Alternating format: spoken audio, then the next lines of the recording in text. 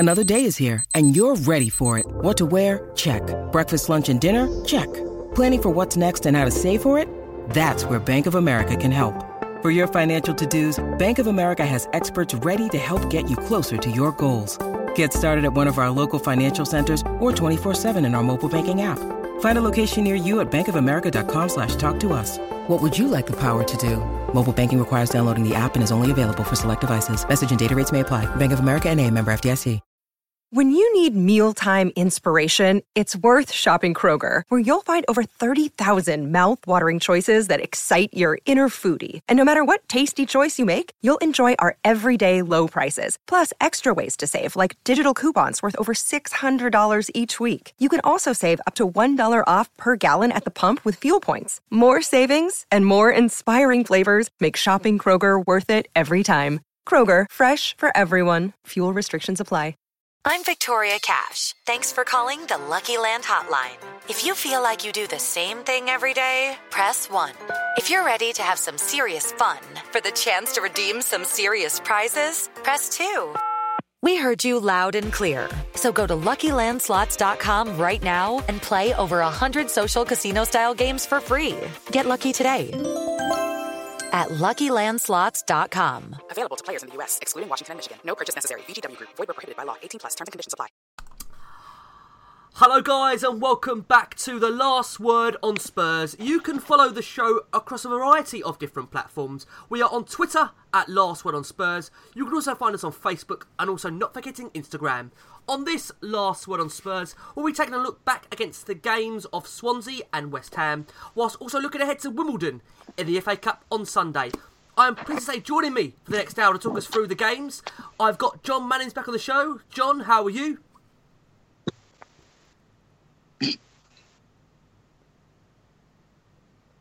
Yeah, all lovely, mate. All lovely. Just looking forward to getting it all out of my system now. Yeah, lots to talk about, John. A busy hour in store. Joining John tonight, we've got Ian Gunn back on the show. Ian, how are you? Very well, Rick. Yeah, looking forward to this tonight. I've got a feeling it'll be a good one. Yes, I'm sure it will be, Ian. And finally, last but not least, we've got Jason McGovern back on the show. Jace, how are you? Oh, well, mate, it was nice to get to the second day of January before all the Twitter arguments started. It was a good New Year's resolution already got on the second.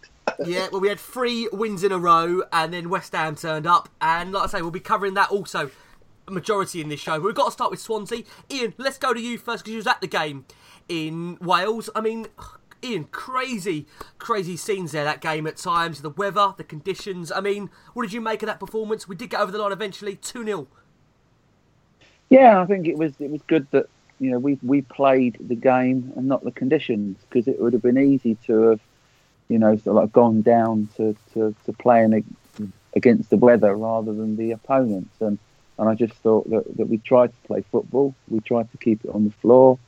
It was interesting that, you know, Swansea never pressed the ball in our half. It was interesting, and after about the first 5 minutes, that I'm thinking, you know, Swansea are resolutely defending. You know, 2 banks of 4. You know, not coming into our half unless they had, you know, numbers, and, you know, they were prepared to sort of like attack as a unit. But yeah, we tried to play football. It wasn't great. There were times when the ball was starting to hold up on the pitch, you know, in the puddles, and you think, is this game going to even end? Well, yeah, but, that's true. In the end, you know, we sort of dug deep, and everybody's favourite pantomime villain, you know, came up with a half decent finish, you know, in the 89th minute. So you know, good on Dele Alli, and what a fantastic ball from Harry Kane to score that, to have him score that second goal. Yeah, it was. I mean, it was an absolutely astounding pass. Bringing you in, Jace, it wasn't pretty, but the job done in tricky conditions, when it was at the time a 3rd straight league win in a row for Spurs before the West Ham game. Yeah, it was just, I think when conditions are like that, you're just happy with any win. I think people that were moaning at the quality of the football, I mean, Ian was down there, so knows the conditions are even worse than we do, but you're not going to get a great game of football in conditions like that. And I think also the fact you've got players thinking, we got 2 games in 48 hours, so you know, that affects the chasing around and things. And of course, it's frustrating when you see the team sheet come out and Llorente's on it. You think, Harry Kane's been ill over Christmas. We've got 2 games in 2 days. Of course he's going to rotate. So when people are saying, oh, what have we gone with Llorente? Where's Kane? You think, you know, put your brains in gear for a second and understand the reasons. And that's why it was even nicer when Llorente scored. But even then you got people moaning about him. And you just think, look, you know, understand the conditions, understand the circumstances of the game and get behind the team and just enjoy a win, for God's sake. It's crazy. But, you know, we got a couple of breaks, didn't we? Yeah, we did. Llorente definitely offside. Sanchez on another day could easily have seen red. And you know, Vertonghen, the ball hits his back and goes onto the post. It was that fantastic Ben Davies tackle when it looked like AU was about to pull the trigger, having gone round a couple. But, you know, I think it's just a game where, even though they're bottom of the league, just go there, pick up the points in those conditions and be happy with it. And I don't care that it's an ugly win or anything like that at all. Yeah, I mean, coming over to you, John, for me it was a real gutsy win for Spurs that kept us in touch with that clutch of clubs chasing the Champions League, especially on that pitch. And again, it's always tough to then recover for the West Ham game, which we're going to come on to shortly. But John, what was your review of the Swansea game as a whole? Well, I think, first of all, anyone who spent any time with Ian, which we have, knows that when Ian's about, there's not a dry seat in the house. So the weather in Swansea didn't surprise me at all. But yeah, listen, the way the players just, you know, it obviously was difficult, that Swansea game. The pitch was ridiculous. There was a point in the first half where the area between the dugouts and the centre circle looked so bad that you're thinking that maybe a postponement was a possibility. So the fact that the game was done and we ended up winning it was all that mattered, really.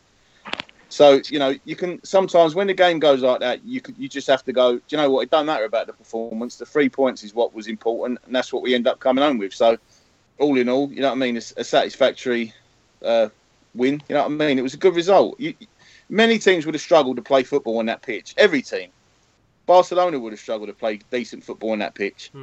So the people that weren't happy with the performance, you know what I mean, they need to have a word, I think, because we went there for 3 points and that's what we end up with. So we've got to be happy. George, I've got to stick you for a second. I think you're going to relate to me on this. That any Spurs fan growing up, and I said it on Twitter, in the early 90s and onwards, will not need reminding the amount of poor refereeing decisions when they go against us. So when that Llorente one goes in, that was clearly offside. Doesn't it make it a little bit sweeter, John? Yeah, of course it does. The thing is, 12 minutes into the game and there's so much Arsenal-flavoured saltiness knocking about social media straight away. And the thing is, like, yeah, we have been, you know what I mean, we've fallen victim of it enough. So you've got to enjoy it when it happens. It's one of them things. It's the referee's decision. It's the linesman's decision. You can't change it. So when it falls in your favour, just enjoy it and go with it. Yeah, and John, Victor Wanyama, within seconds of coming on, made a crucial interception. Just how critical do you think his return can be for this group of players? Oh, it's massive. It's massive. I think if you cast your mind back to last season, I think he was our best player last season. You know what I mean? The way he come in and was just so important. He's obviously paramount to the way that Pochettino wants to play. And I think that, you know what I mean, he's good enough to be in there on his own, I think. Especially games like Swansea and West Ham, like we've just seen, where the opposition are not going to put you under too much pressure and you don't really need to play two deeper lying central midfielders. He can do the job of 2 men. He's that good. And I think that, you know what I mean, once he's back into the swing of it, hopefully he gets some minutes under his belt in the FA Cup. And we'll see him back to his best pretty soon. And then he'll prove just how important he is. He's a monster. I love him. He's a quality player. Yeah. Bringing you, Ian, I'm sure you were happy to see Big Vic back. Zach asked, how good is it to have Wanyama back? What do you think, Ian, on that one? Well, it was really interesting. It came on in the second half and he just effortlessly slotted back into the team. And it was almost like the whole team seemed to relax as one. It was just great to see him back on the pitch. He tidied things up really, really well. You know, he did all the things that we'd been missing from him whilst he'd been injured. So it was fantastic to see. And let's hope that he's going to be a fixture of our last remaining games in 2018. Ian, can I ask you, the real Shuban asked us, with the Big Vic back, do you revert to a back three keeping Dyer in the team or keep a front three behind Kane keeping Sonny in? What's your thoughts on that? I think again, I think I've said this before on the pod. It's a lot depends on the opposition.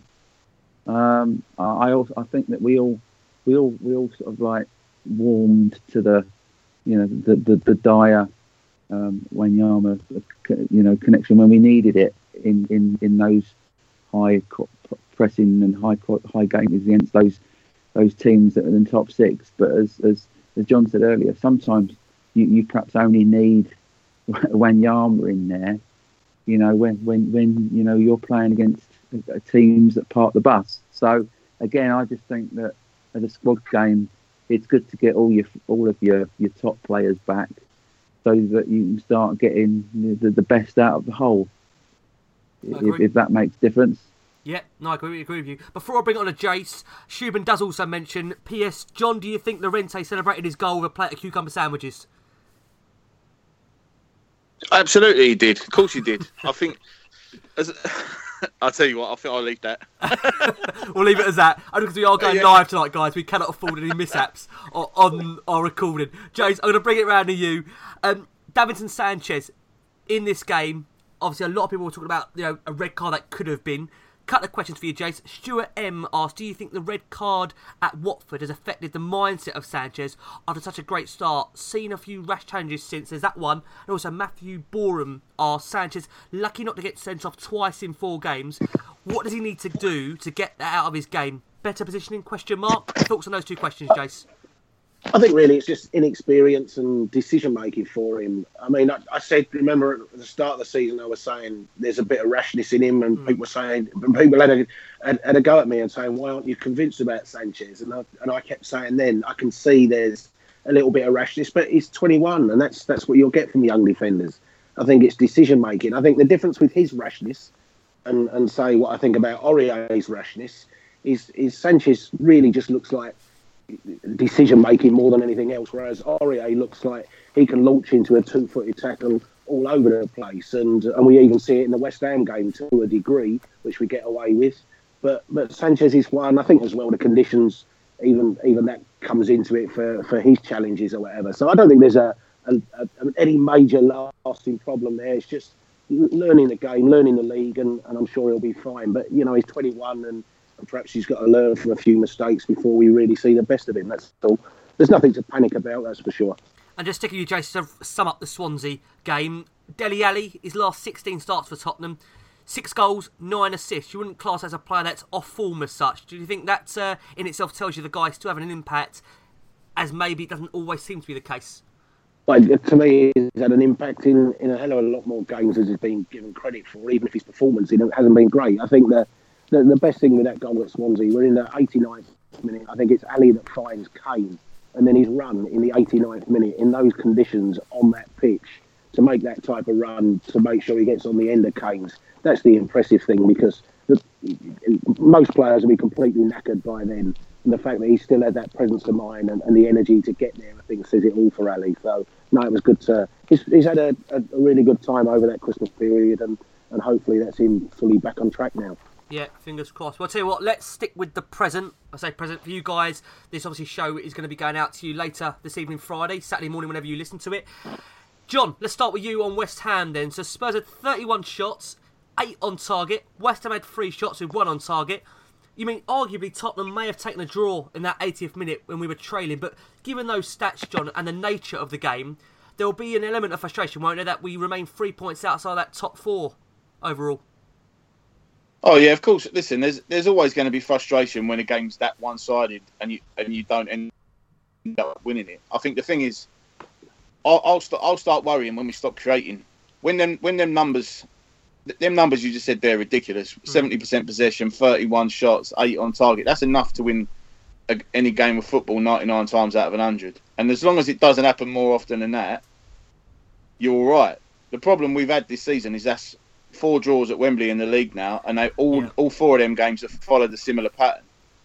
The thing is, teams are going to be coming to Wembley this season knowing that there's that, that maybe mind over matter problem with some of the players and the fans. Let's be honest, the crowd weren't, it weren't one of them rocking atmospheres last night. It's not like it wasn't, no. Fans really sort of, I'm not going to start digging out the supporters.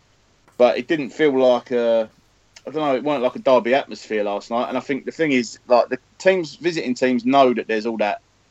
You know what I mean? It's like we were saying off air. If that's at White Hart Lane last season, it's the 89th minute, we're losing 2-1 to West Ham, we end up winning. At Wembley, you don't feel like that's ever going to happen. If we score first, we'll win. If we don't, then it's, you know what I mean? This so far, that's the problem. Especially at home. Yeah, I think it's just one of them. Listen, hopefully it'll be a one-season problem, and it'll go away again next year. And you know what I mean? We'll return to the imperious home form that was, you know, more White Hart Lane like, if you like. But yeah, listen, as long as it don't happen too many more times this season, because you end up starting to worry. Well, you know, I don't think we can afford it to, John. Can we? The home form's gonna be critical, isn't it? At time, you know, when you look at the season now, we can't really. It's so tight in there, John. We're gonna come onto the top four battle later on, but it's so tight up there, John, isn't it? Can we afford to drop in points like this at home against? I have to say, it's a relegation team in West Ham. Let's be honest about it. I think the thing is, it depends how you look at it, doesn't it? Like, you got them 4 games over Christmas and New Year, and you think, on paper, we need 12 points. Now, the next best scenario is 10, which is what we've come out with. Yeah. The trouble is, if we'd have drawn on that diabolical pitch in Swansea and then beaten West Ham, everyone feels better today. It's true. Yeah. Because it's like I said after we lost to them in the League Cup. Any other team, and it's easier to take. It's just one of them. Because their fans are what they are, you know what I mean, and what they're chanting at Sonny and what they were giving, what they were giving to Jake Livermore the other night and stuff like that. I think the thing is, as fans, we all like they're like the fan base that we probably love giving it to the most, and they denied us an opportunity to do that this morning when we all signed up for work because they got a draw last night. It did. That's where the added frustration comes. And listen, the other thing that the listeners need to remember is football is not played on social media, and you know what I mean? That's where a lot of the problems come from. I was all right about it, you know what I mean? I talked to my mates about it at work this morning. It's frustrating, but when you're in that position where you are the bigger club, you're the hunted, you know what I mean? You're playing against a smaller team who consider you to be a big fish. They're going to up their game, and they've had decent results against bigger sides recently, West Ham. Yeah, it's never going to be an easy game. It's true. No, of course it won't. Listen, it never is, regardless of table position. They always raise their game, John, don't they? They always raise their game for this. Of course they do. It's like all them, you know, the derby cliche, like form goes out the window and all that kind of stuff. It's true to an extent. It's just frustrating that it was against them. But we've taken 4 points off them this season. And as I say, we've got 10 from 12 over Christmas and New Year, which I think is, you know what I mean? It puts us top of the form table over the last 4 games. There's not much more we could have done. No, I'm happy enough. Let's be honest. Before the game, it's not what we would have wanted. In the end, I think when that time is running out, you're grateful to take a point and not get beat. I mean, bring it around to you, Ian. Let me just say the team, for anyone that in terms of change that didn't know, obviously the team news.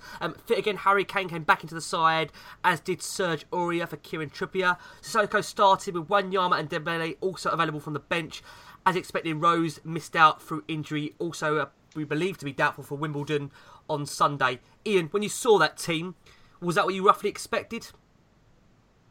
Yeah, it was funny because on the way over to Wembley, I was travelling up with my lad, and I said to him, and he said to me, "So, you know, what's the team going to be?" And I sort of like, the only one I didn't get right was Sissoko. All of the others I sort of predicted that what the starting 11 would be, apart from Sissoko. God help you, and Ian. it was funny. Eh? God help you. Sorry. God help you. I know. And then my son said to me, he said, "So what's the score going to be?" And I said, "Look, my heart says 3-0, but my head says 1-1." And I just had a feeling that that's what it was going to be, you know, and because you know West Ham always do, you know, seem to raise their game against us. It's not been easy the last few years. You know, we've either, you know, just scraped to draw, or we've just scraped to win, you know, or we've just been pipped at the last, you know, in over the 90 minutes. So I thought that all of the people that were perhaps predicting a landslide, you know, I must admit I wasn't one of them, and I think that you know, over the Christmas period, I recall what you said about your experiences of the 90s. Written, John, and I just think I can remember, you know, going into the Christmas period, you know, being, you know, there or thereabouts, and then getting 3 points out of 12, and and the rest of the season's a bit of a blur. Back in just certain times of the 90s, and I just think that it has been a tough period for us. And that performance or that game last night, coming off the back of that sort of like battle against the elements on Tuesday night, didn't do us any favours, at all. No. And I think that considering we had 71% of the possession, and it's always tougher for a team that is trying to win the game. It's like what Jason has said on since the game, and I've been reading what he's been saying, and I totally agree with what he's been saying about the fact that it's easy for people to criticise a team that hasn't gone for it, whereas it's often better just to consider that Tottenham Hotspur last night made every effort to try and win the game. It was just the ball often didn't run for them. They got a good block in. And I just think that sometimes we should just take each game as it comes, and then move on from what was a battling performance last night from West Ham. Yeah, I mean, I am going to bring it on shortly to Pochettino substitutions. So I think for me that's an element we have to cover. But Jace, you mentioned some stuff off air that I want you to kind of bring to the fore now as you're talking about on air. Tell us what you thought of the performance then against West Ham overall, and what you said about off air about the other teams as well. Well, I think there's various ways to look at it for me. First of all, there was lots of people saying you wouldn't expect West Ham to set up any different. They're in the relegation zone and such. And for most teams, I understand that. I thought West Ham set up wrong because, if you look back at the last 3 years and the players that have been here, your Winston Reeds and your Nobles, they'll say, we went to White Hart Lane last year and tried to take Tottenham on and scored twice. We came back from Wembley at half-time and scored 3 times this year. We've beaten them twice at home in that time by trying to have a real go at Tottenham. And by just sitting in our own half, we're almost for them to shoot us before we do anything. And when you think last night, they score with their first shot, and that seems to give them a bit of confidence. A few minutes later, they knock a ball into the box. Kouyaté has a free end that they really should score from. So, I can understand West Ham or Red sides going there, but I think West Ham have shown over the last 3 years to Tottenham that if they ever go at Tottenham, they can have success against Tottenham. We haven't. When was the last time we battered West Ham? We beat them 1-4-1 game. That was it. Yeah. Even at the London, even at the council tip this year, we were 3-0 up because they'd hardly done a thing. As soon as they decided to have a go at Tottenham, they scored twice. Okay, 10 men, but it shows you that when West Ham have come forward at us, they've given us big problems in the last couple of years, whether we like it or not, and mock them. So there's that element to it, I think, with West Ham. And the other thing is that you always will get is, we need this player, we need that player. Look at Chelsea's and how many players they bring off the bench. Chelsea didn't score against West Ham. Chelsea go to Everton. Everton part of the bus. Chelsea don't score against Everton. Manchester United, they've got all those pace options off the bench. Matar, Mkhitaryan, Rashford, Lingard, Zlatan, Lukaku. They don't score against Southampton at home where we score 5 against Southampton. So, I accept we want more options. But there's this notion that if we have more options, we'll definitely win these games. When a team parks the bus like West Ham did last night, with no interest in coming out their half, it's not that easy to break them down. People who say we need players that can dribble, but there's 3 bodies to dribble round. Move the ball quicker. Move it where quicker. You knock the ball in the air, it gets headed out. You try and put a through pass in, there's a man in the space. You try and run at them, they'll give a free kick away deliberately so you can't run through them. It's not that easy. I'm not defending Tottenham in that respect. I'm just saying, put that type of thing in front of you. And I can't give you the answer of what we need to do better. We all hear the commentators saying Spurs have to move the ball. Well, can I ask you, Jace, you said about doing things, what we have to do to make it better. I'm going to argue that if Pochettino makes substitutions a little bit earlier, it gives us a bit more of an impetus in that game to look to change it, because I think everyone could see that it was slow and ponderous at times in that first half. And I hear what you're saying about, it's hard when a team, they sat there with a flat back five, rigid. It was for a lot of that game 11 men behind the ball. But is there an element, Jace, that when you can see a game isn't going right, is Pochettino not changing the game quick enough? We had a lot of questions in.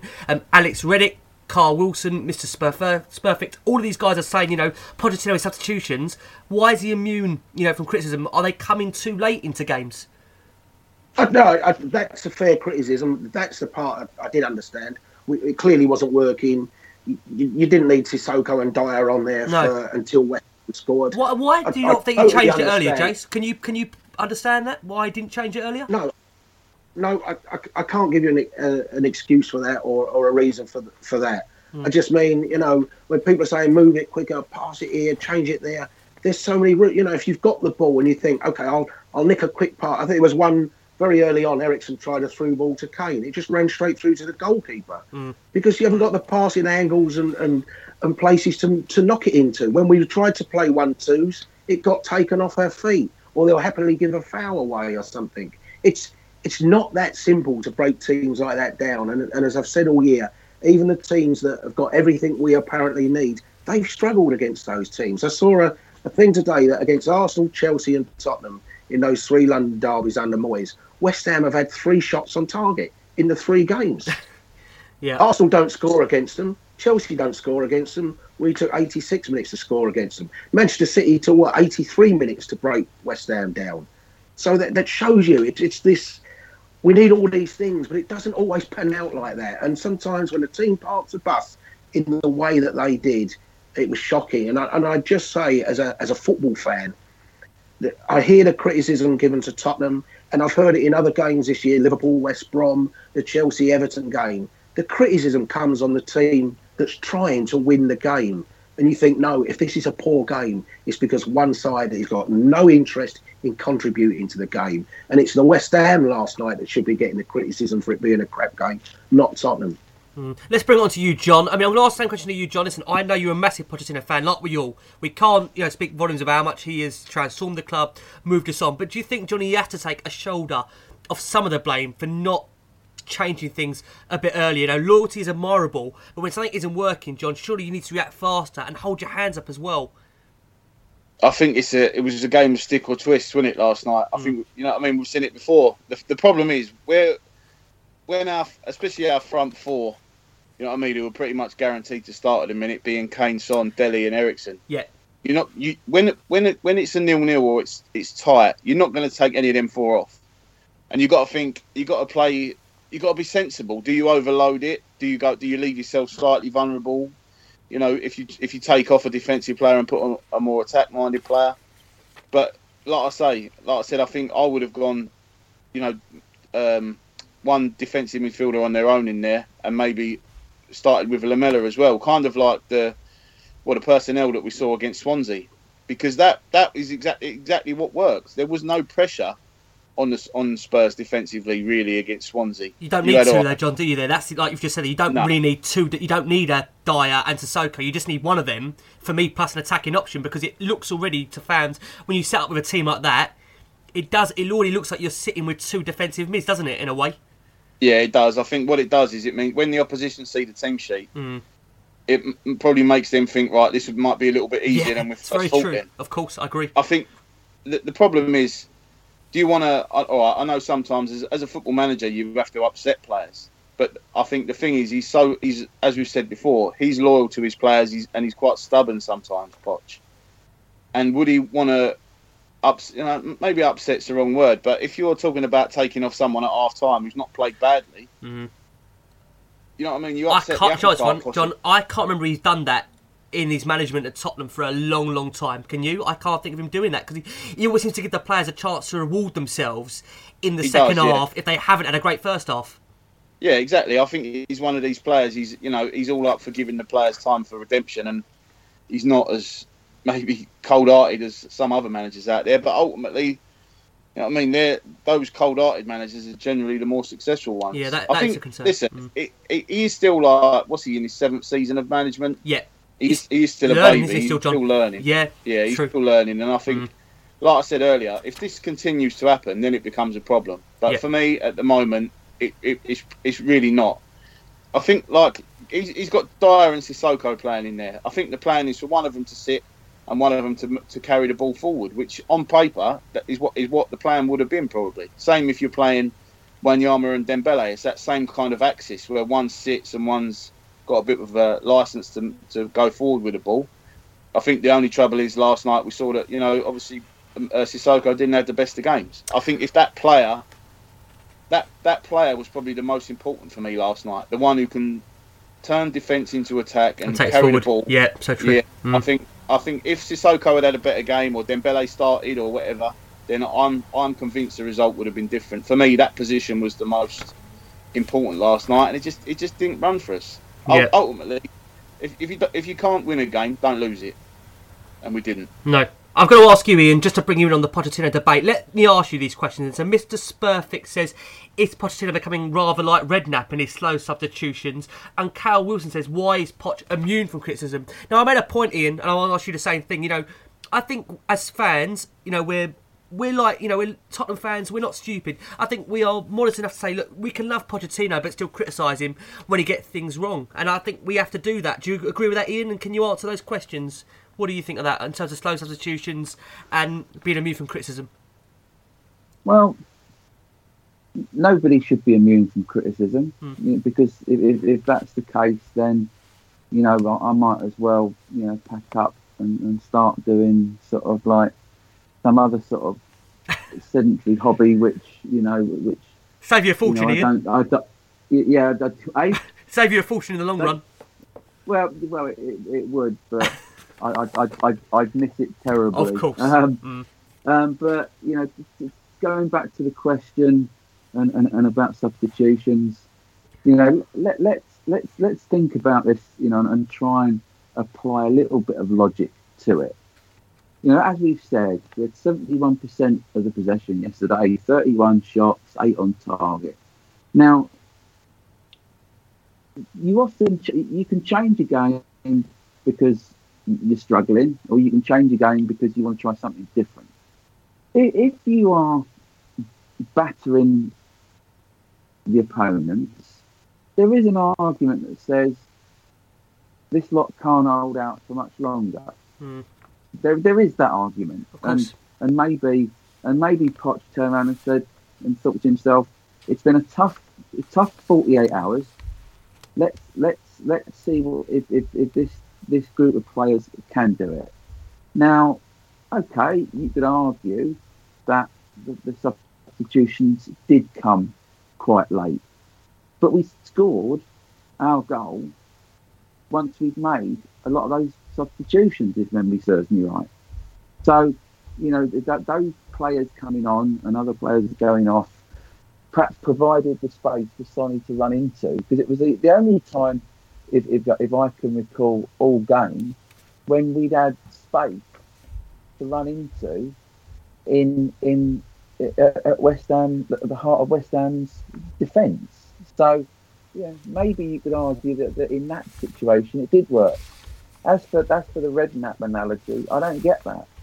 I was fortunate enough to go to the old Spurs Lodge once, and I never felt when I was there that Redknapp was involved. Kevin Bond was involved. Joe Jordan was involved. He was quite an aloof figure out on the periphery, as it were. Now, I don't get that with Poch. No. And I just think that we're in a situation where over the Christmas period we've got 10 points out of 12. And as the guys have said, if we beat West Ham 2-0 and drew Swansea with 1-1, nobody bats an eyelid. And I was frustrated yesterday. I was disappointed yesterday. But it's all to do with perspective, and I think that it's right to criticise Poch, but ultimately, it's something that we shouldn't get hung up about. We should have our discussion, and then move on from it, because there are too many people. I feel that these faceless pods that sit on a keyboard or a tablet and type what they think is their own agenda. and often people like me get accused of of being a bit of a happy clapper. I'm not a happy clapper. You should see me sometimes at some of the games. Mm. However, I think what the beauty of yourself, John and Jason, is that we try and talk a little bit of sense and try and apply a bit of logic and common sense to the situation that we're discussing at the time. Yeah, I mean, we're always trying on this show to reflect a fair balance across the spectrum. So, people may not want to discuss about Pochettino, maybe you're not applying the right tactics or substitutions too late. We're happy to discuss that, more than happy to discuss that. And like I say, when it is on a night like we've drawn against West Ham, and it's not a night of celebration, it's still 2 points dropped against the relegation side. John made obviously a great point. We come back late into a game, of course, you want to take something from it. You want to, if you can't win it, certainly don't lose it. But we haven't got any issue on this podcast discussing a variety of different topics, even if they are slightly controversial. But Jason, I have to ask you, is it a case, and we've had this discussion before on the pod, that we're just ultimately not good enough at breaking sides down at part of the bus? It's becoming more of a viable option now, Jason, visiting teams who don't feel comfortable trying to outplay Spurs to play that way. Is that going to be a concern for the rest of the season? Like John, I had a quick discussion with him on that earlier. What do you think, Jason, on that point?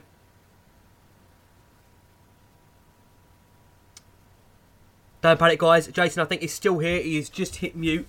Tell you what, Ian, let me ask you that question whilst Jason sorts out his mic. What do you think on that point? Do you think that's a case where we're going to see more and more teams set up in that way for a viable option of, parking the bus as such, because they know they can't outplay Spurs and therefore a point is better than nothing?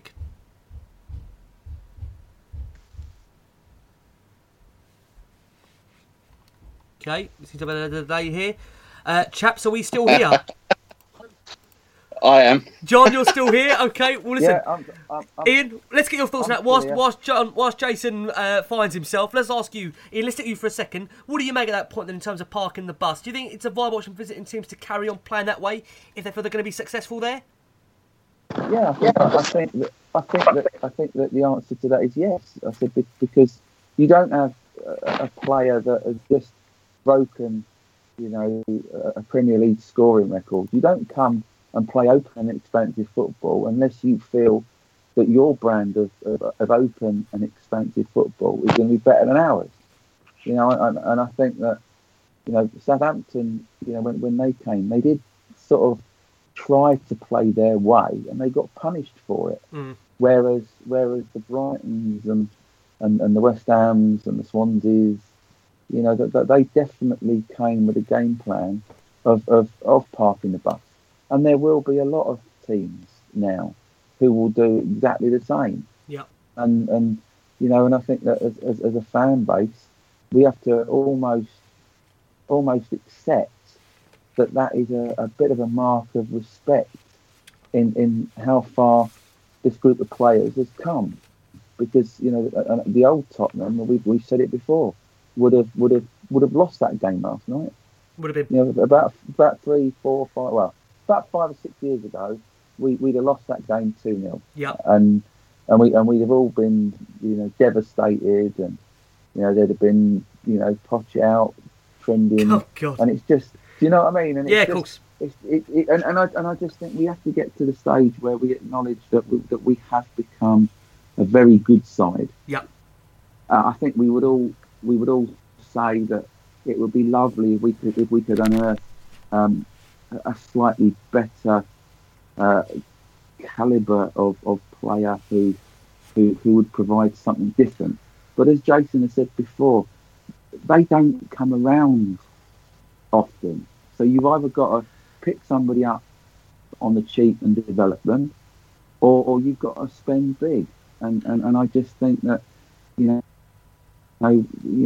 just got to apply a little bit of patience. We mentioned this for some of the games last year. I think there was a game against Watford last year where we had to wait until the sort of like 73rd minute for something where for Kieran Trippier and not one in. Yeah. And White Lane, yeah, very true. Watford. White Lane, we battered them all game, but they parked the bus.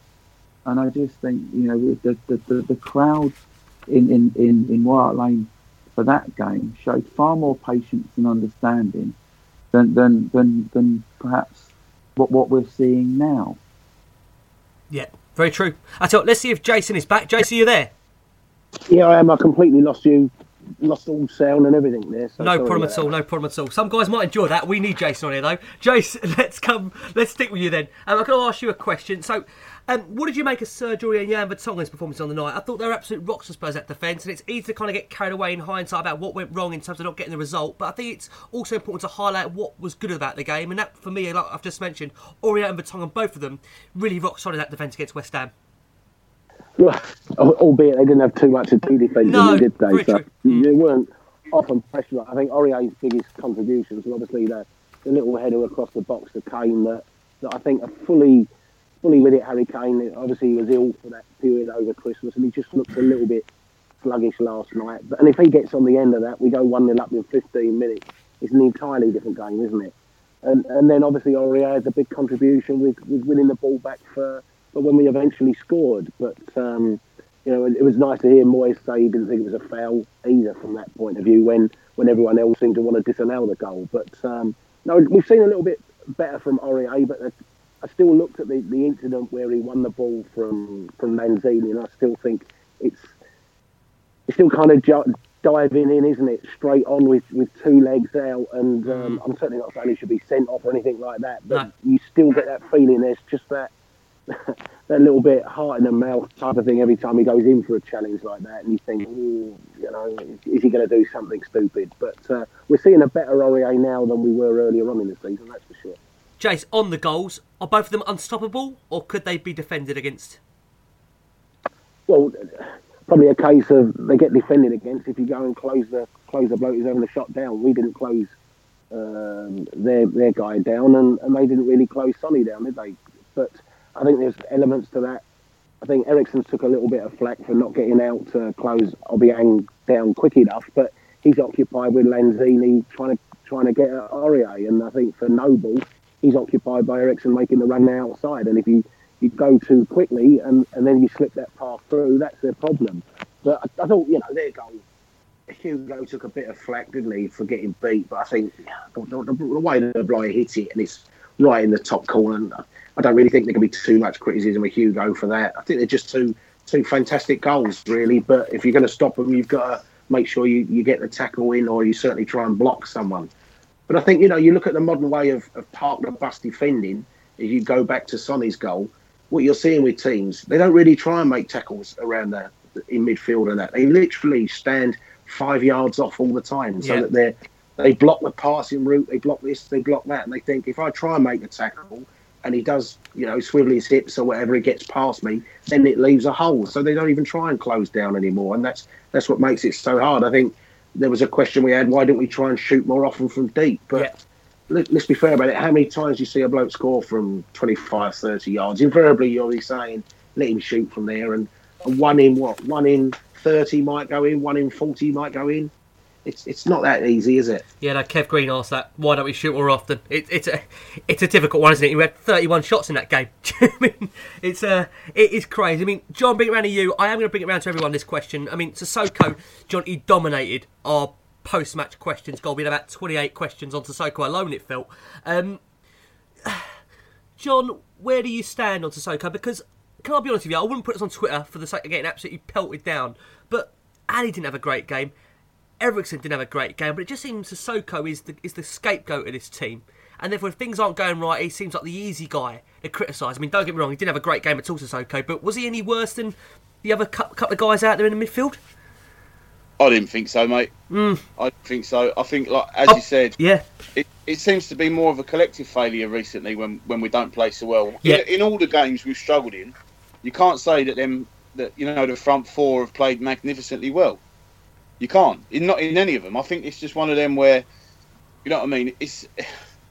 Listen, Moussa Sissoko will always be, until he leaves Tottenham, this will happen. It doesn't matter what he does. There's no way, John, for him to turn this tide, you don't think? No, not with our fan base, mate. Not with, well, I say our fan base. Our electronic fan base will never take to him. That's my feelings. I think the thing is, you can be there and watching him and appreciate the effort that he puts in, but ultimately, you know what I mean? We're about a little bit more than that nowadays. You know what I mean? Effort's bare minimum. Yeah, it's it's we want to see end product, don't we, John? End product as well. Yeah, that's of course we do. Of course we do. I think, like I said earlier, he was the key position for me last night, being the one in the midfield whose task it is to bring the ball out and to run with it, and he just didn't. I say didn't get the opportunity to do it enough. Really, I think that middle, well, all over the pitch it seemed, but the middle was so congested, everything was so suppressed in there that he couldn't really express himself. He's not the kind of player that's going to dominate a game from there. You know what I mean? I think the last time he dominated a game from central midfield was when he was playing for Newcastle against Spurs, to be honest with you. John, it's funny, John. I look at some of the questions here, John, and I've got to ask you this because we have Shreyas Rayo who says, surely now we can't afford to keep playing Sissoko. The guy offers us absolutely now going forward and has zero end product. He's trying his best, but it's not good enough, and we've got to sell him soon. You think, John, we've invested 30 million in this guy over, we know it's going to be over a course of, monthly, yearly instalments or whatever. But I can't see Spurs getting rid of him anytime soon, John. I don't upset some, but I don't see it, John. Do you? I don't. And I think it's... Listen, I've said before, I'm not going to try convincing people that he's a top-class player. No. But he's a functional player who has his uses. He's one of them players who can... What he does, basically, what he's there for is to give the other players playing in that position a bit of a rest. And unfortunately, when you're playing 2 games in 48 hours, he's going to have to play some part. Now, maybe you can say he would have been better off starting against Swansea, perhaps, and not against West Ham. But it is what it is. It's been and gone now. And unfortunately for him, it's almost his fault again, isn't it? That's the trouble. But that's what definitely comes out of these, what you find in terms of the post-match questions, and we're getting more and more of them. Go on, Jace, did you want to come in there? Yeah, please go in for it. I mean, we all know technically he's not good enough on the ball. He's not going to run at a man and really beat him with a bit of skill. Yeah. We all understand that. I only get disappointed when I see people say just what is the use of him being there. And I think, okay, he's not a great technical player and all that, but did he play in the game in Madrid away? He did, didn't he? Moussa Sissoko, he did. He played the whole game, yeah. No one will tell you that. Right, did he play 70 minutes of the Madrid game at home? There you go. Yeah. Did he play 90 minutes in the 3-0 win at Everton? Did he play 90 minutes in the 3-0 win at Burnley? There has been games when he's done the role he's been asked to do. I think he played at West Ham itself, didn't he, when we won 3-2 there? So, there have been games where his contribution, it may not be technical, it may purely be an athletic type of performance with a bit of energy and that. And I think even at the Emirates, he was probably one of our best players at the Emirates. One of the few that only came out with any credit that day. So, I'm not going to defend him. He's never been worth 30 million. Technically, he's awful.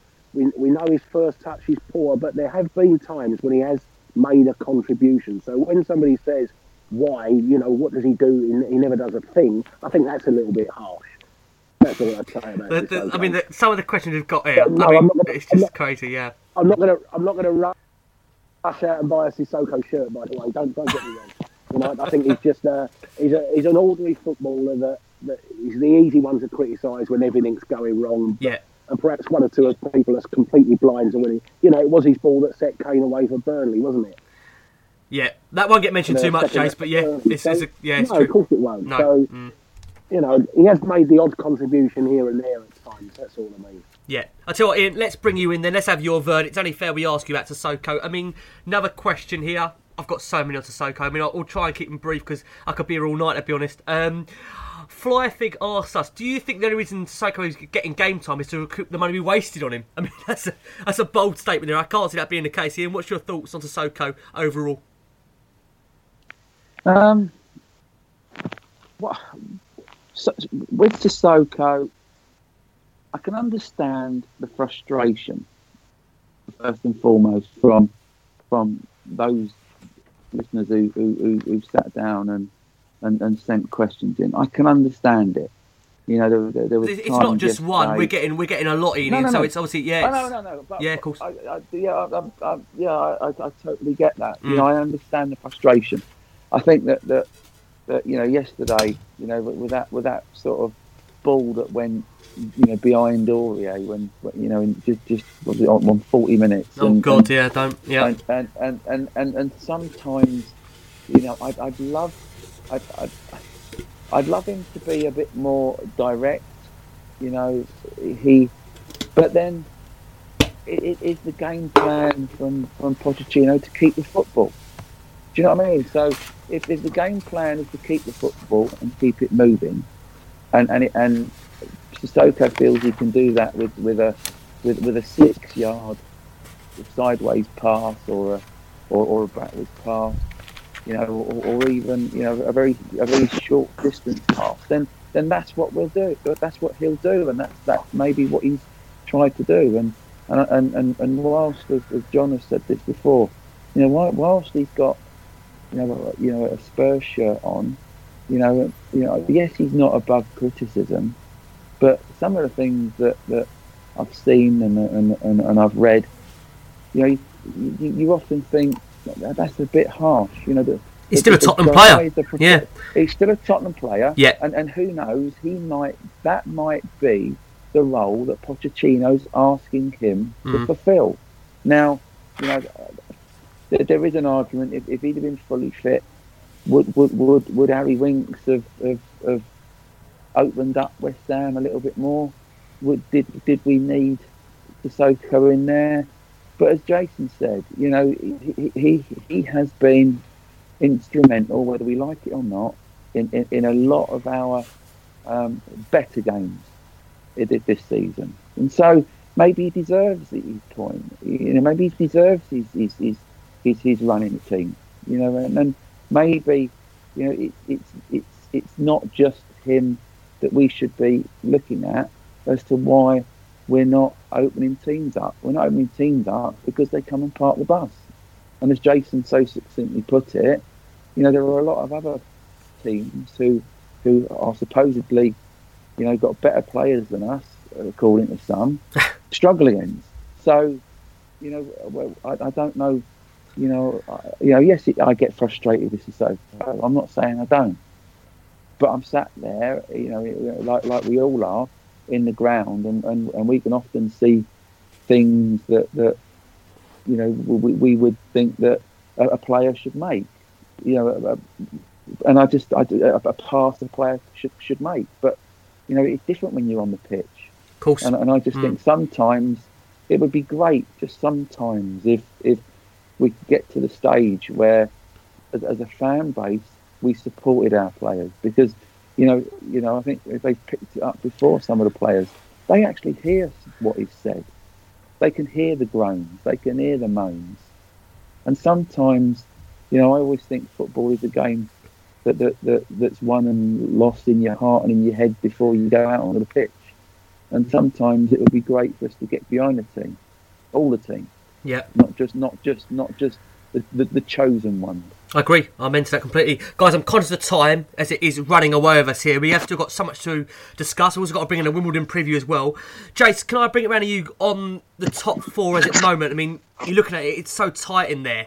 And now you consider the likes that, we've dropped points at home against, I say home, Wembley, against sides outside the top six, Burnley, Swansea, West Brom, West Ham. You look at the away points dropped, again, teams outside the top six, Leicester and Watford. Spurs, who won all of these games last season.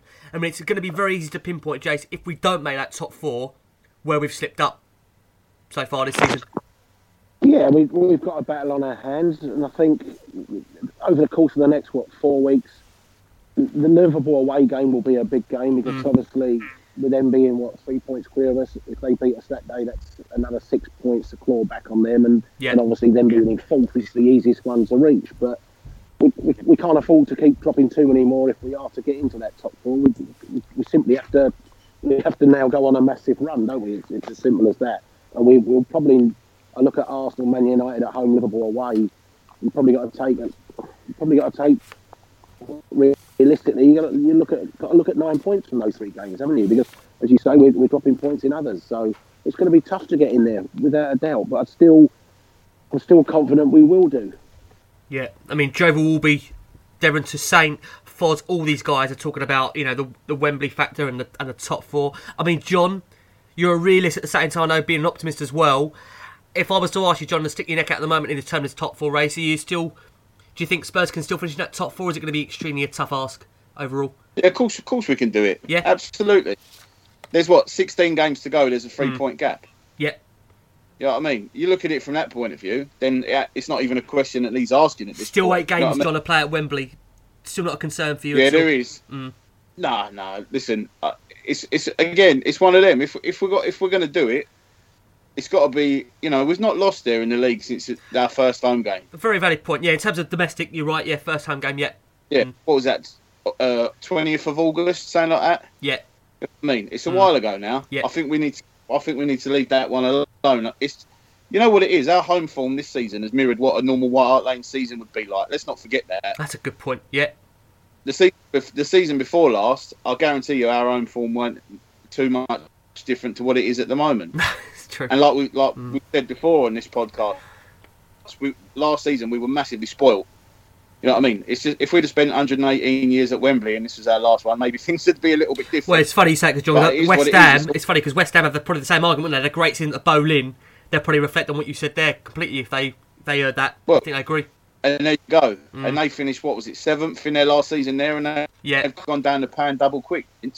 So you know what I mean? We haven't dropped off. I think in terms of points, we're more or less the same as well. So listen, this season looks bad because Man City are just taking the piss every week, and we're so far beyond off the top. Which, listen, the last 2 seasons we haven't been. We've been so close. We've been like, you know, bobbing around second and third for pretty much the whole season, last 2 seasons. And the fact that we're a couple of positions down on that this season makes it easy just to go, oh, Wembley, Wembley, Wembley. That's what the trouble is. But it's not. It really ain't. Like I say, this is about right for us. We've lost 1 game at home so far. In what is it, 11 now, at home in the league. That's decent form at home. It's just them 4 draws against teams we should beat, which is that little blot on the copy on the excuse me, little blot on the record. That's all it is. It's just unfortunate for us that, you know, Liverpool have got a couple of late wins recently. If they hadn't have got them late wins against Leicester and Burnley, then we're a point in front of them and we're 4th.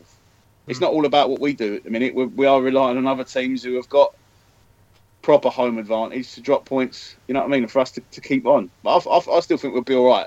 I still think we'll finish 4th, no doubt. Okay.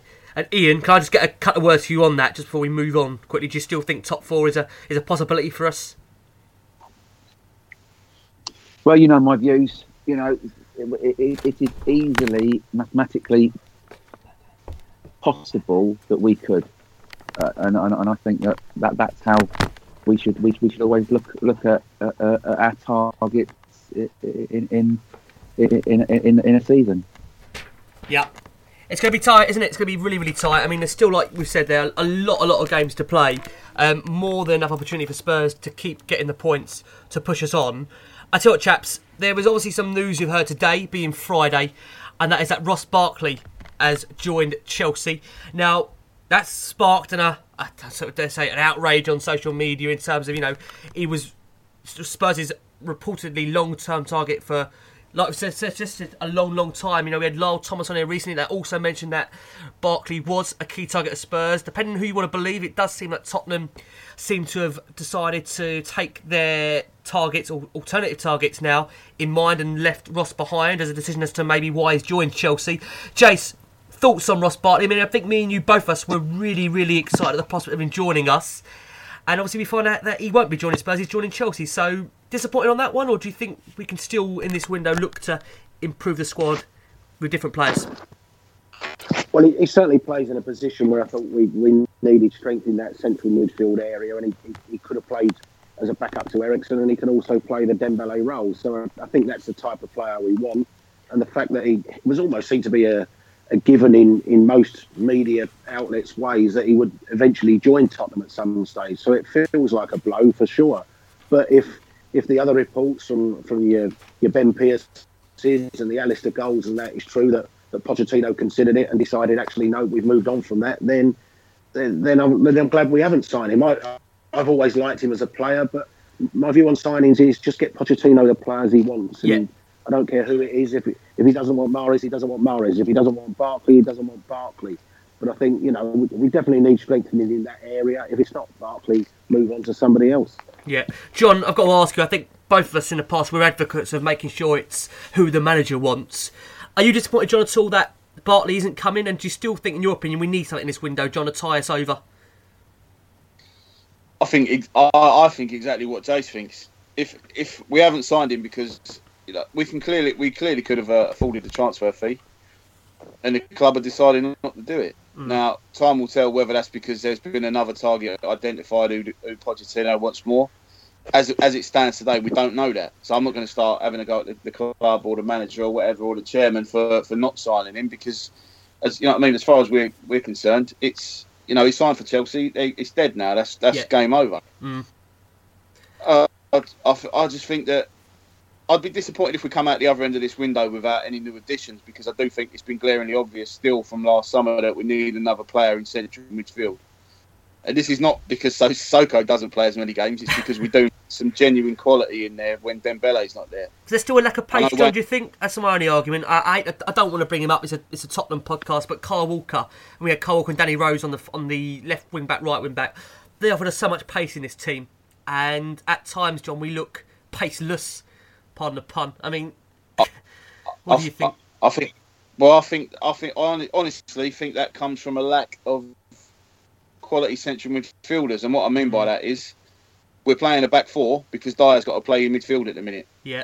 So if there was a back three, then Aurier and Rose or Davies or Trippier, whoever's playing, their starting position is 15, 20 yards further up the pitch than it would be if we're playing a back four.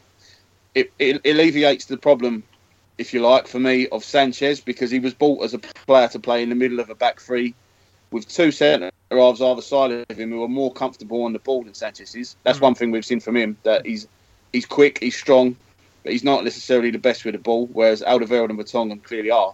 You know what I mean? I said before, because they played at fullback before, they're more comfortable with the ball, moving out with the ball. So when that happens, when you've got Alderweireld and Vertonghen bringing the ball out in that sort of inside left and inside right, sort of defensive inside left and inside right, that means the full-backs or the wing-backs, as it were, are, like I say, 15, 20, 25 yards further up the pitch already. And then you're talking about, a bit of an overload going forward. That's why I think as soon as Toby's back, then we go back to a back three. And I just hope that, I think maybe then we'll see Dele or Ericsson playing in the central midfield role, maybe if we don't sign a centre mid in this window. Can I ask you, John, if I had to push you, John, sorry to cut you short, if I had to push you for a target, who would be the guy you'd like to see Spurs sign this window? It's a difficult one because if you're talking about players we've been linked with recently, I think the one that excited me the most we were linked with last summer was Andre Gomes from Barcelona. Yeah. Just because I love La Liga, I watch a fair bit of Spanish football, and although he's not had the best of times at Barcelona, there's definitely a player there. But it's a difficult one. I mean, like you, I was envisaging Ross Barkley wearing a lily white number 8 shirt. And I think because of that, because I did envisage that happening for so long, I've not really thought about it, to be honest with you. No, very true.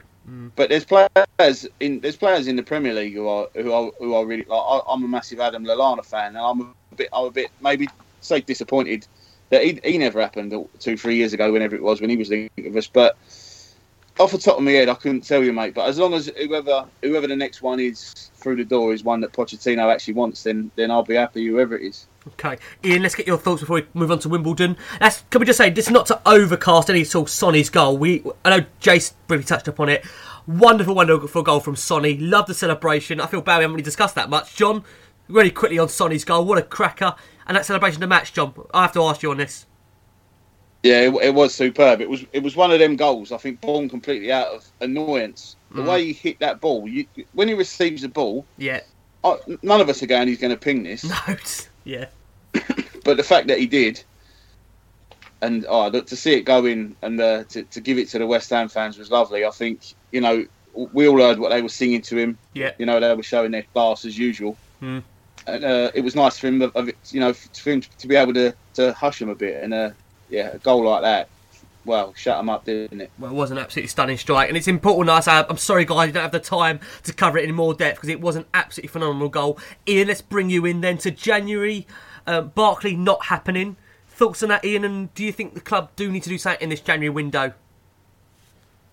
If Pochettino feels that they should, then I'm sure it will happen. And from a Ross Barkley point of view, he's somebody else's player now. So he's old news. Would he have strengthened Spurs? He may have done, but he would have taken, and Jason has said this so succinctly before.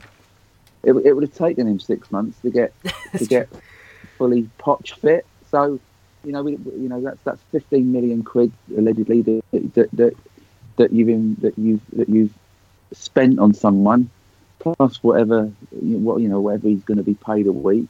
It's a lot of money to sort of like put up front for somebody that's not going to give you any return until the 2018-19 season, is it? Yeah. So so when it comes to it, I think that I would hope that Poch had his targets. He's flagged them up to Daniel Levy and the negotiating team within Tottenham, and they'll go out and get the players that will fit not only Poch's style of play, but as he said before, that will dovetail seamlessly into the environment that Poch has created. So agree. I'm totally now ambivalent, to this whole Ross Barkley thing, and I think that him and Chelsea are welcome to one another. Yeah. What I will say on this podcast is we will try and keep you sane through this transfer window. I have to say, I've known Jace, John and Ian now for a long, long time. We all know each other. We aren't going to lose our heads at all, are we, Jace? We're going to keep things nice, level-headed. There's no chance at all of us going absolutely ballistic if anything comes off. No, it isn't, because I've always said, just get the players the manager wants. Yeah. I don't care whether I like a player or not. It's not up to me. It's you've got to fit in with the style of play that the manager wants. To my mind, if he wants to go and say, right, I'll take over Jack Wilshere, I don't care that it's Jack Wilshere. I think if that's the player he wants, let him go and get it. Yeah. I'm not saying I'd ever want to see him in a Spurs shirt, but if that's, or it's Walcott or whatever, or it's Giroud, I don't care. If the manager wants it, that's the one I try and get. And it's the manager that's got to pick the players. And if you force players on him he doesn't want, they won't play. Simple as that. Well, how many times, Jace, do you see the manager walk out? Because in theory, we've seen it under so many managers in the past that we haven't always given them the kind of reign to pick who they want. And in the end, Jace, ultimately they end up walking out, don't they? That's the honest truth. Well, they end up getting a sack, one of the two, because it's not their players that they're being asked to play. No, of course it is. And we get into this, I think we said it a few weeks ago, we get into this thing of this player's not good enough for us, that player's. Jesse Lingard's I think I used Jesse Lingard as a prime example. He's good enough to be playing for Man United week in, week out at the moment and contributing. But he's a type of player that if Tottenham put a bid in for him, there'd be chaos on Twitter, wouldn't it? Why are we buying a player like that? So if that's the type of player a manager wants, let him go and get the player. That's how I look at it. Because the manager's the one who's going to be judged on the results, and he's the one who's got to pick the team. Yeah. Well, I say, chaps, we'll try and keep you all, as we will, sane throughout this transfer window, guys. So stick with us. We'll obviously be bringing you news as we get it in terms of any Tottenham transfers, if there is any. Fingers crossed there are. Let's move it on, guys, to Wimbledon. Really, really conscious of time. 5 minutes or so here. We'll try and cram this in. Let's start with you, John. Wimbledon. This is thanks to you, actually, John, these stats. 21st in League One. Won 7 out of 25. Knocked out our kids in the checker trade. What kind of game are we going to expect, John, and what changes do you envisage to the squad against Wimbledon for Sunday? Well, I think it's going to be a battle. You know what I mean? They'll come and they'll make it physical because they've got no choice really. They're not. If they go toe to toe, they're going to get spanked. So I would hope that it'll obviously be a much changed team just purely because we've had these two games and so close to each other recently. But I would hope that we don't. You know what I mean? We don't undercook this one because we can't be going out the FA Cup third round of Wimbledon, and it's happened before. I just don't want it happening again. Yeah, I think with all FA Cup, John, so important, isn't it, to us this season? Like it is every season, though, I say. Yeah, well, I think the thing is, like last year, we got away with it, didn't we? The Wickham game was absolutely mental. And then we strengthened it up a bit when we played Villa, Fulham, and Millwall, and won all of those comfortably. So, you know what I mean? You'd expect Walker Peters to play, Vorm to play, Foyth to play, Llorente, players like that. But I hope that there's a sprinkling of first team players in there. Maybe Dele stays in or Son stays in. Hopefully Wanyama gets a game. But it's all about winning, isn't it? It's the cup. It'd be nice to, as someone asked the question at the fans forum that Jason was at, use Wembley as home advantage in this FA Cup run. You know what I mean? Ultimately, the final's going to be on our home patch. we would have played there 20 odd times this season by the time that comes around in all competitions. Let's try and make it, feel like that, and hopefully our name will finally be on the FA Cup this year. Oh, fingers crossed, John, from your mouth to God's ears. Let's bring Ian in here. Ian, thoughts on this one for Sunday? It's an important game for Spurs at the FA Cup. A lot of people keep labelling top. Might be finished second the last couple of years, but what have you done? What have you seen for it in terms of trophies? There hasn't been any. So how critical is this, Ian, for you in your mind, the FA Cup? Well, the FA Cup in my mind is a special competition. It always has been. It always will be for me because I've grown up with a certain amount of FA Cup glory, and I enjoyed that feeling of being a supporter when we'd won it in those in the 80s and 90s, and it's just I want to see it again. I want the newer the newer range of supporters to be able to experience the joy of winning a competition, and I hope that that we don't sort of take it lightly again. There has been times where we've taken some of the cup competitions quite lightly, and we've gone out of them pretty damn quickly. I look at the league, the League Cup or whatever it is, the Carabao Cup. And, we could have progressed in that. We could have easily progressed in that, and I want us to progress in the FA Cup. And taking AFC Wimbledon, treating them with anything but a little bit of respect, we'll end up, if we don't, we'll end up getting bitten. And and again, I don't want us to have any sort of highlights in the press. I want the game on Sunday just to come and go, and it'd be a rite of passage for the next round. Agreed. Well, Ian, let's get your prediction then ahead of Sunday. What are you going to go for? I think it'll be tough for about the first 70 minutes. I then hope that Wimbledon then tire, and then we run out comfortably 3-0 winners. 3-0 winners. John, I'll try and get your prediction. What are you going to go for, John? Well, I'm taking my youngest son, Charlie, he's 5, to his first game on Sunday. So any win, that's nice. I want him to have some good memories of this weekend. So as long as we win and he gets a glimpse of Dele Alli, he'll be happy, and so will I. I'm going to say I'll go 3-0. Lovely. A shout out to Charlie. I hope he enjoys it. And let's bring you in, Jace, finally. Then last one on Spurs, over to you tonight. Jace, tell us what you think about the game going into it, and also your prediction, please. Honestly, no idea, mate. No idea. It's as a team move. No idea. Exactly.